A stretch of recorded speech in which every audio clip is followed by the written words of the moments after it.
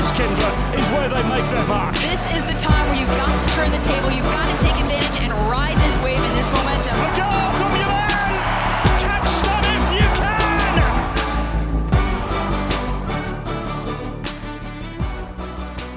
Hello there and welcome to the Match Preview Podcast. Callum Williams, as always, alongside former golfer soccer star Kyndra de St. Aubin. Lots to get through on the podcast today. Later on in the show, we'll be joined by Portland Timbers TV analyst Ross Smith to help us preview Saturday evening's match. But first, Kyndra, let's talk about last evening. We're recording this on Thursday afternoon. Minnesota victorious over Austin FC. Before we get into the details and the nitty-gritty tactical side of things, let's concentrate with the events off the field, shall we? Because it was so wonderful to see Allianz Field sold out once again. Yeah, and actually, now that you say that, and you and I were just discussing before we started recording about why are we both so exhausted and tired, maybe that's why. There was just like an emotional high with everything that was going on at Allianz Field last night, the energy in that stadium, the build-up to that, the game itself. It was just, there was so much involved in it. It kind of felt like a microcosm of 2019 when we opened Allianz Field, just much nicer, warmer weather. But the energy was just absolutely, and maybe even more energy in the sense that what the world in Minnesota has gone through in the last 18 months or a year, it was like this crazy release and having everybody back in there. Maybe that's why we both feel like we've been hit by a truck today. So imagine how the players feel. You and I didn't run around anywhere, and I feel like I need a nap. So what a day, what a night. It was fantastic. It did. It felt like a rebirth of some sort, didn't it? It was just a wonderful occasion. And I dare say the July 3rd game against San Jose may feel very similar as well, because I was thinking about this late last night. Because the game was on a Wednesday, it can be quite difficult for people, particularly young families, to get out on a Wednesday evening. So even on July 3rd against the Earthquakes, that's going to be the first time for many to get to the stadium as well. Yeah, and you've never actually given birth, and I have, so I don't know if a rebirth is the right way to phrase it. But yes, I get what you're saying. And I agree with you. And not only just a Saturday, but a holiday weekend. And I always, with sports, you never know with holiday weekends how they're going to go. Is it going to be more people? Is it going to be less people because you got things going on? But it's going to be amazing. It's going to be fantastic. And a little bit of a road trip in here in between the two home games. But you could tell the fans, Adrian, the staff, everybody just feeding off that energy last night. It was goosebumps. It was literally goosebumps all around watching that take place. It was fantastic. And obviously it helps when Minnesota United win. They did just that. It was almost a perfect evening, Kyndra, because Minnesota had everything. The full crowd. There was 2 goals from 2 players making their home debuts. Adrien Hunou scored his first goal for the club. Fragapane made it 2 goals in 2 games as well. Where did it go right for you on the field for Minnesota United? Was there a defining factor as to why they were so comfortable against Austin FC?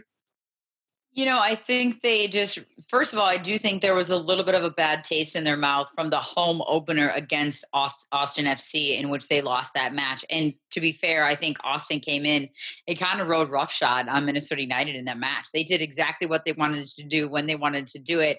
And Minnesota might have been fortunate to only give up the 1 goal in that game. And I do think there was a bit of memory there. And that's, of course, Hunou and Fragapane weren't here for that game.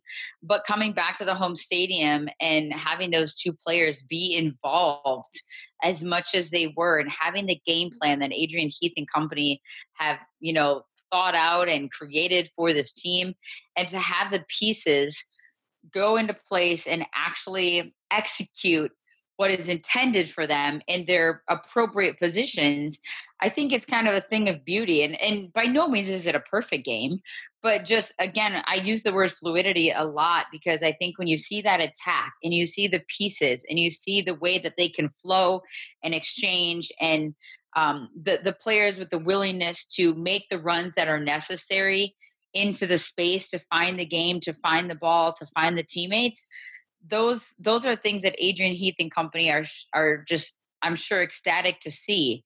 And we saw it last night. And I just think that, when you have players that can play together like that, with that kind of energy and that kind of quality, it's really something fun to enjoy. And it sure was a fun game to call.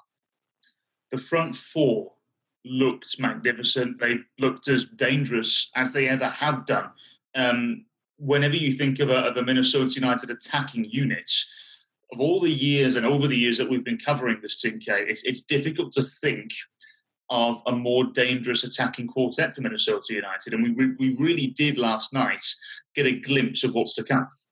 Well, and I think I said it quite a few times in the broadcast, when you have that many different options that can be dangerous from an attacking perspective, how does the defense keep its shape? How do they keep their balance? How do they know where to shut this person down and that create, brings the attack to a stop? There isn't that option right now for Minnesota United. Even last season, when Kevin Molino and Emmanuel Reynoso were lighting the world on fire in the handful of months that they had together, it still was, if you shut down Kevin Molino or you shut down Emmanuel Reynoso, if you cut off one of those players out of the mix, then the whole offense just kind of fell stagnant at times.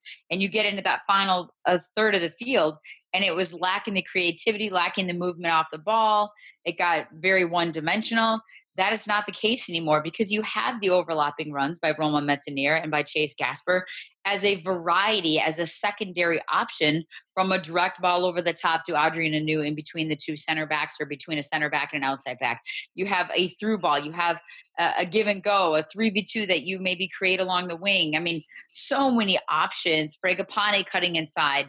I just think that it's one of those things that teams are going to have a very difficult time stopping and scouting this club going forward, knowing the weapons that Minnesota United has as it's at its disposal. Like we've seen with other clubs that Minnesota United has played over. Why Atlanta United was so good. Why LAFC can be so good from an attacking standpoint. Seattle at times. Like, it's a difficult task defensively when you have that many weapons. One of the main weapons, of course, is Adrien Hunou, as we mentioned, scored his first goal for the club on his home debut. You mentioned it in our pre-game show on the television side of things. His off-the-ball movement no doubt causes a lot of problems. I wonder now, Kyndra, if we, and not that we expect goals every week from the French forward, but it must have been an almighty relief for him in his third game to finally score. And not that it's taken a long time, but as a centre forward, your sole purpose is to score goals for the most part. So to finally break his personal duck, now it'll be interesting to see how he reacts moving forward.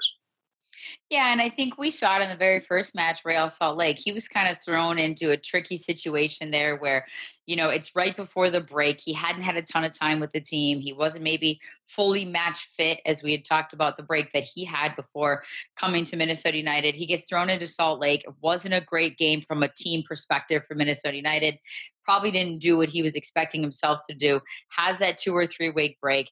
Integrates himself into the team, into the style, into the form, and then just comes and honestly, in my view, blew the doors off in Dallas. He didn't get the goal, but we could see what he was capable of. And then for him as a number 9, as a striker, as you say, to kind of get that monkey off your back and bear the opportunity in that game last night against Austin, I think is something that's for him, it's for the club, it's for his teammates, and you love to see hard work get rewarded. And it was a header goal, and it was a fantastic header, but we've also seen come really close, scoring goals with his feet. So I think, again, this is like the highlight tape we saw of him, his dynamic ability to score in different ways, and a set-piece corner kick goal for Minnesota United. It was funny. I was talking to my mom on the way home last night. It was the first thing she said to me, "You scored on a corner kick." And I was like, "Yes, Mom, we scored on a, So I think the fact that they once again have different ways of scoring goals, and Adrien Hunou, I just think you can't say enough positive things about him and Fragapane. And it's not just about scoring goals. It's about the way they work defensively and they toe the line. These are all things that their teammates behind them will appreciate. Some of the most exhilarating attacking football we've seen, particularly in the 20 minutes for Minnesota United, in my opinion. I thought they were wonderful, and Austin FC had 0 answers. Let's not forget as well, they did this without Jukka Raitala, Robin Lod, and Jan Gregus, who, by the way, to our knowledge, will be back in the country next week at some stage. We're assuming that means they won't be available on Saturday against Portland Timbers. In case you missed it, kickoff time changed from 9:30 Central to 10 p.m. Make sure you've got plenty of coffee. It'll be a late one. With all of that in mind, Kay, knowing that Minnesota have played 3 games in 7 days as well, we would assume there would be a couple of changes to the lineup on Saturday at Providence Park. I would think there would have to be. I mean, Adrian really rode a couple of those guys pretty hard in the last 2 games, Dallas and Austin, in both very hot climates, one traveling on the road, one at home. And Adrian knows the schedule that's upcoming, but he also knows what's best for the players and for the club and for the roster. So how does he rotate some of those guys for Saturday night is going to be a tough task. I mean, this is part of the reason why coaches get paid the big bucks, is to make these decisions and to roll out the best team possible. I mean, Portland's also coming off a road game at Houston, not an easy place to play when we talk about climate. They're going back to Portland where it's 108 degrees. They don't get any reprieve. So everybody is thinking squad rotation now. And I'll be really curious to get to training on Friday and see who's just moving around and functioning on the pitch. Let's not even talk about who's doing drills and who's running around. I just want to see who's mobile, because that was an exhausting game last night. That was a lot of work, a lot of running, and again, another hot night. So you would think there would have to be some squad rotation. Some of those young guys that we're used to seeing run all day, maybe they can go again. Ja'Cory Hayes, I think is a really good option centrally. For what he can bring to the table, and just knowing that he didn't have as many minutes the other night. Ozzie Alonso only played a handful of minutes. What's Roman Metanier's status? That's a big question mark for me. So Adrian's going to have to really have a tough think about this one. But yeah, everyone's going to be doing the squad rotation, and we'll see who he throws out there Saturday. Pure speculation here. We haven't seen training, so we don't have any prior knowledge. But you wouldn't be too surprised if you saw some of the names you just mentioned there, the likes of Ozzie Alonso, Ja'Cory Hayes, maybe even Juan Agudelo or Ramon Abila, somebody along those lines. We don't know the status, as you mentioned, of Roman Metanier yet either. As also, maybe we see a debut for DJ Taylor in Major League Soccer. Maybe Hassani Dotson slots in at right back. The point is, though, Kay, before we go to break, lots of options for Adrian here to choose from. This is, and it's not like before Minnesota haven't had options, but with all due respect, it's the quality of options. It's more about quality now as opposed to quantity like it was a couple of years ago. Yeah, and I think that's the beauty of the way this roster has been built, and it's taken nearly 5 years. And, that's more realistic, I think. It takes time to get the right players in the right mix at the right time. And the transfer windows, then you have the pandemic in there. I mean, there's a lot of things that go into making an MLS roster, especially if you're not throwing around tens of millions of dollars. So, yeah, Minnesota United has worked very hard on getting the roster to this point. And as you said, that's without Rob, and that's without Yuka, and that's without Jan, who all hopefully will be back in the fold for July 3rd. But let's just assume and pretty likely that they're not going to be there Saturday. Ja'Cory Hayes, as we just said, Ethan Finley didn't play a second. He's absolutely a guy that can go 90 minutes regardless of the heat. And I know he's, been a little bit hobbled with some issues on the side and whatever, but he's been training in full. So they have options. You said it, DJ Taylor, maybe Justin McMaster gets some more minutes. Juan Agudelo, Ramon Abila. I think they've got to be careful with Fragapane and Ununu. This is just my own personal opinion. They've come into this country. They've come out firing on all cylinders, going 100 miles an hour, wanting to impress their club, wanting to impress their fan base. And that's 2 back-to-back games where they played a lot of minutes in high heat, and then you're throwing the travel in it. It's a different animal coming to the United States, playing in MLS. So I think we'll see how he uses those two in this match. And then also, how does Reynoso look? Because he got banged up last night, and he got fouled a lot last night. He was on the turf a lot. He argued with Adrian and wanted to go back on the pitch in the first half and felt good enough to go. But after you sit for a night and you're doing a little regen, how does he wake up the next morning? So quality of the depth is an absolute bonus for Minnesota United and for this roster at this point. And very fortunate that Adrian can look down the bench without his international guys right now and feel good about who he's going to throw out there on Saturday. Okay, plenty more Minnesota United versus Portland Timbers conversation on the way. Next up, we'll be joined by Ross Smith, the TV analyst of Portland Timbers.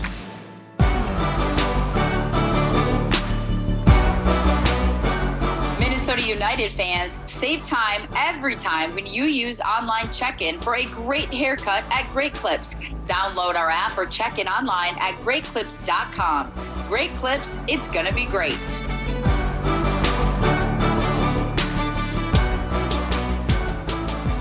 Hello there and welcome back to the Match Preview Podcast. Callum Williams, as always, alongside former U of M soccer star Kindred D. St. Aubin. Portland Timbers, the next opponents for Minnesota United this Saturday evening at Providence Park. So we thought we'd bring on the man who knows Portland Timbers inside out.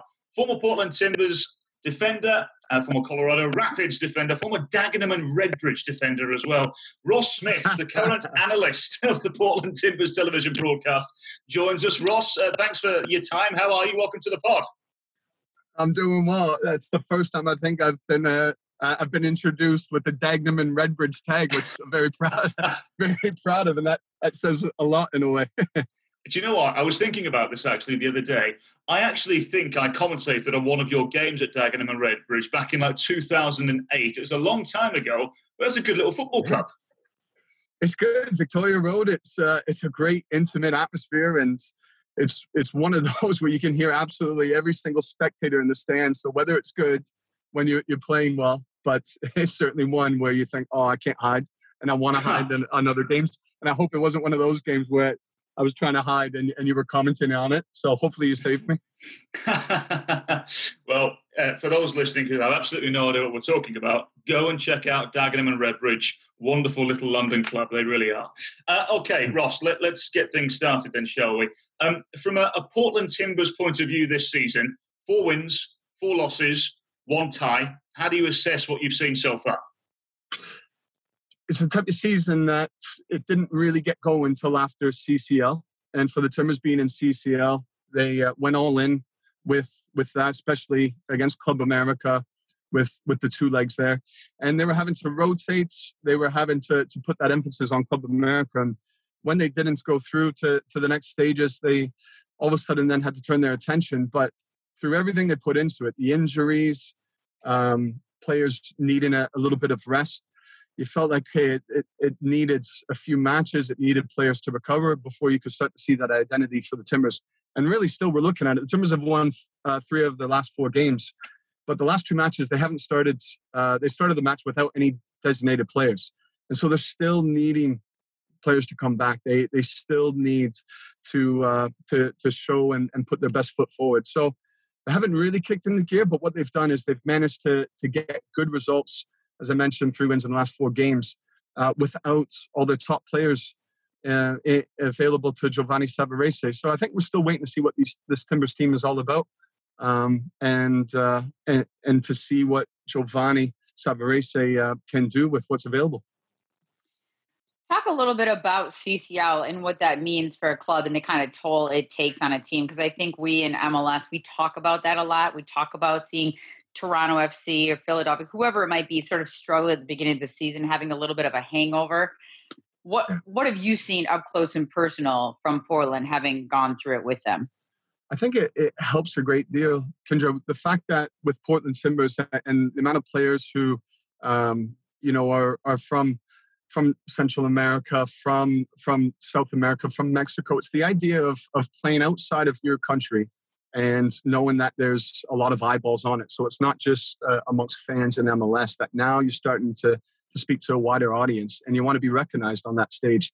So I think the players understand that. And now I think certainly in the Portland market, fans are starting to understand the magnitude of it. And I think what everybody hangs out there is that you need to be the first MLS club in this new format to win CCL. And so I think that's a little bit of a carrot as well. But Club America certainly helps. And Club America, when we were going through our interviews with players and, what they expect, everybody, players overseas, players across in Europe, they knew about Club America. They followed the results. They knew big-time players came from there. So they recognized that this was a huge, huge stage. And to see the interviews, the content that the Timbers put out there, it was a big occasion for the guys. And I think for that, whenever you get a big occasion is what players want to be a part of. And when you put a Club America into the mix of it all, for some players, they were saying this is going to be the biggest game of my life. And now the players saying it, I think the fans are recognizing more and more what it means. What about this week then, Ross, in terms of the game against Houston Dynamo? When you look at the lineup for the Timbers, fairly muted, which is to be expected with, like most teams this week, 3 games in 7 days. What was the expectation from the Houston Dynamo game, and did it deliver? With Sorry, Callum, broke up there. What was the expectation for the Houston Dynamo game? Exactly, and did it deliver? Was a point satisfactory, I guess, is the question I'm asking. It was in the game. It's one of those where it felt like a point gained for the Timbers. And the way they played in the first half, again, to what was available to Gio, the formation that he set out. He set out 5 at the back, 2 in front of them, and then 3 further forward. And it wasn't working in the first half, and he adjusted. He brought Valeri off the bench, and I thought that made a difference to the team. And the second half was much better. I think they started to have an identity and understanding more ideas defensively of how that back 5 works. And you both know that's a tricky system to try and play. And I thought second half, they started to figure it out, and they started to figure out how to go forward. And in large part, that was with Valeri coming on. And Valeri, he made a difference. So from coming the scoreline for the Timbers and being 2-0, to coming back and getting rescue a point right at the death with the Bobasi, his first goal of the season, a great whip. I don't know if you saw it, Luis Mabiala. It's one of the best crosses of a ball you could expect out of a player, let alone a center back last night. It was something else, but a Bobasi, he needed that. And his celebration, it said it as well. It looked to the heavens. He puffed out his cheeks. And this is a guy who you would say was struggling for 90 minutes out of the match, but in the 91st minute, all was forgotten. So a point rescued, and a Bobasi getting off the mark. I think for the Timbers coming back now, going up against Minnesota, to have that and 4 points out of 2 matches in a 3-game week is a big boost. How would you characterize Diego Valeri's role on this club now at this point in his career? Great question. I don't know. I think we're waiting to figure it out, if I'm honest with you. And I think for Valeri, what you saw last night coming off the bench is that when other players were tired, the game was a little bit more open for him to step into. And so you could see him getting into the spaces that he needed to, that were already made for him by the other players who had started the match. I wonder, Kendra, and look, Father Time comes tapping on the shoulder to all players. And not to say that that's the time, but what you're saying from the manager, Gio, with how he rotated, not just Valeri, but Diego Chara, Steve Clark, players north of 30, they're starting to get rested a little bit more, where we never saw that. But I actually think that could favor the Timbers at times when you have Valeri, for those reasons I've given. And what we have seen is Valeri still has the ideas. And Valeri was never a player that relied on his pace or his power. He relied on his speed of thought. And I think that helps him in those types of situations coming off the bench, whether he, still remains a starter throughout 34 games of the season, game in, game out, or whether there's going to be a couple matches to come off the bench, and whether, Diego Valeri, for everything that he's accomplished. I mean, this is always the question for a player's career. Can they handle the next transition, whether that's this year or whether that's years down the line? Well, Ross, from a player that has gone very much into father time in Diego Valeri, let's transition into somebody who is making their way into the first team and gaining a lot of attention. Eric Williamson. How good is this kid, and how good can he be?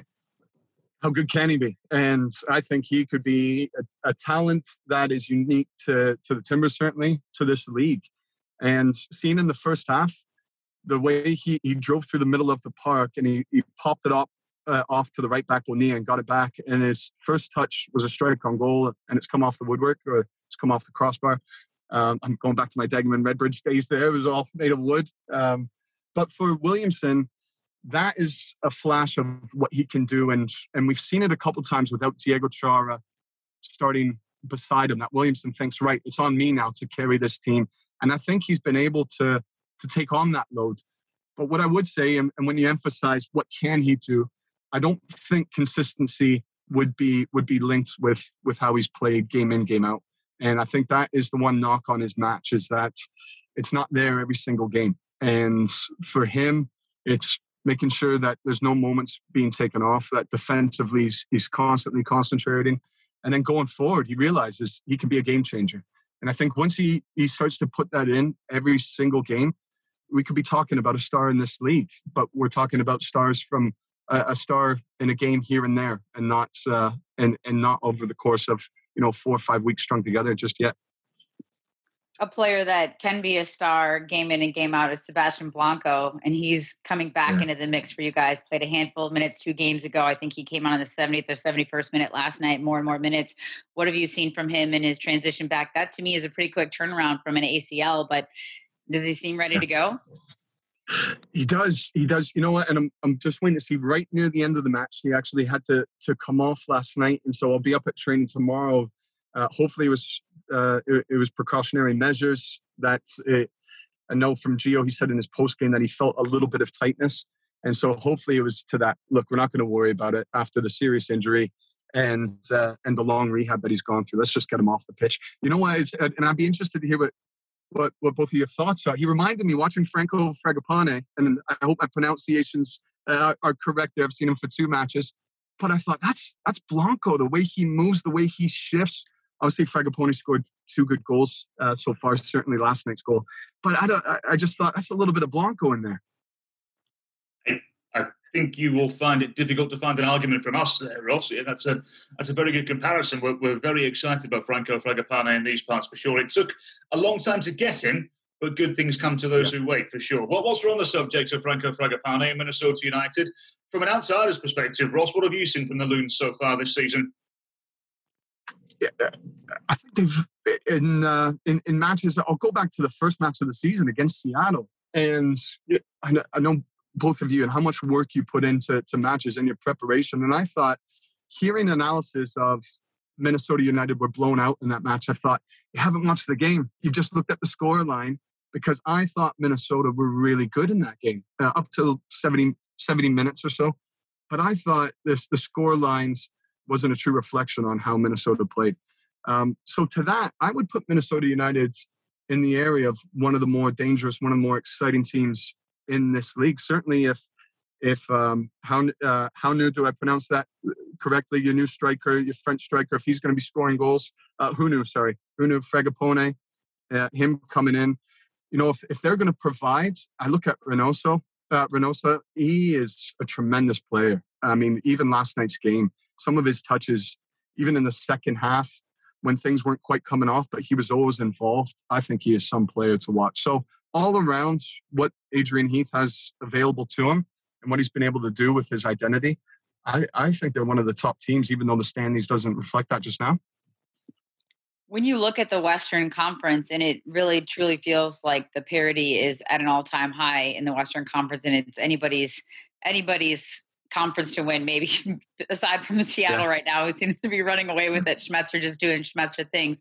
What do you see from the West, and where Portland, might shake out in this early time in this season? Yeah, what you can't deny with the Timbers, and I say that there's a belief about them, and there's the right level of swagger as well. I call them the been there, done that players that they have match winners, and no matter the scoreline, and you look at that last night, Valeri comes on the pitch and there's a presence about him, and there's a confidence that we'll get something out of this. And I think they have enough of that in their team where they can provide that big punch, and they can sit in, they can absorb, they can go down a goal, but there's always that belief. And for the Timbers standpoint, I would never count them out as being in the top 3, top 4. They're going to be there in around it. And I think what you see coming up through now with Eric Williamson, who's done well. If Jimmy Chara, once he comes back from Colombia, if he can have a good season, Felipe Mora, if he can put in the goals, you're putting in these new pieces as well to the guys who have been here for a while. And if they can all mesh and they all find a bit of form, I really do think, Kendra, that it'll be one of the top teams in the West. Just finally from me, Ross, we can sit here and speculate what's a good season for Portland Timbers, but you know Giovanni Savarese better than most. What's he thinking at the moment? Is he satisfied with what he's got? And what does he think is a good season for Portland Timbers? Supporter Shield. I mean, that's the pressure in this market. It really is. And it's week in, week out. And I think the fans hold the players accountable. I think, the ownership certainly does. And Merritt Paulson, I see him down at the training ground all the time. But before COVID, I wasn't allowed for a certain period back at the training now that I'm allowed out there, and you see Merritt every single day. So there is that pressure, but the way Gio takes that on and he protects his players. From all the different managers that we as broadcasters get to chat to, there's something about Gio, and his positive energy is certainly his approach. And I think it serves this group of players so well. The experienced players he's relatable to, the young players he gives them time. So his expectations, and it's his, but it's also the club's, it's the fans around it. You got to be at the top, and you have to be shooting for MLS Cup every single year. And Gio knows that. But again, you wouldn't know that from when you have the chats with him. He's just such a down-to-earth human being. Wonderful. Ross Smith from Portland Timbers, thank you very much for the honours. Really, really appreciate it. My thanks, as always, to Kyndra de St. Aubin, and, of course, to you for listening at home. Late start on Saturday evening. Kickoff moved to 10 p.m. Central as Minnesota United take on Portland Timbers at Providence Park.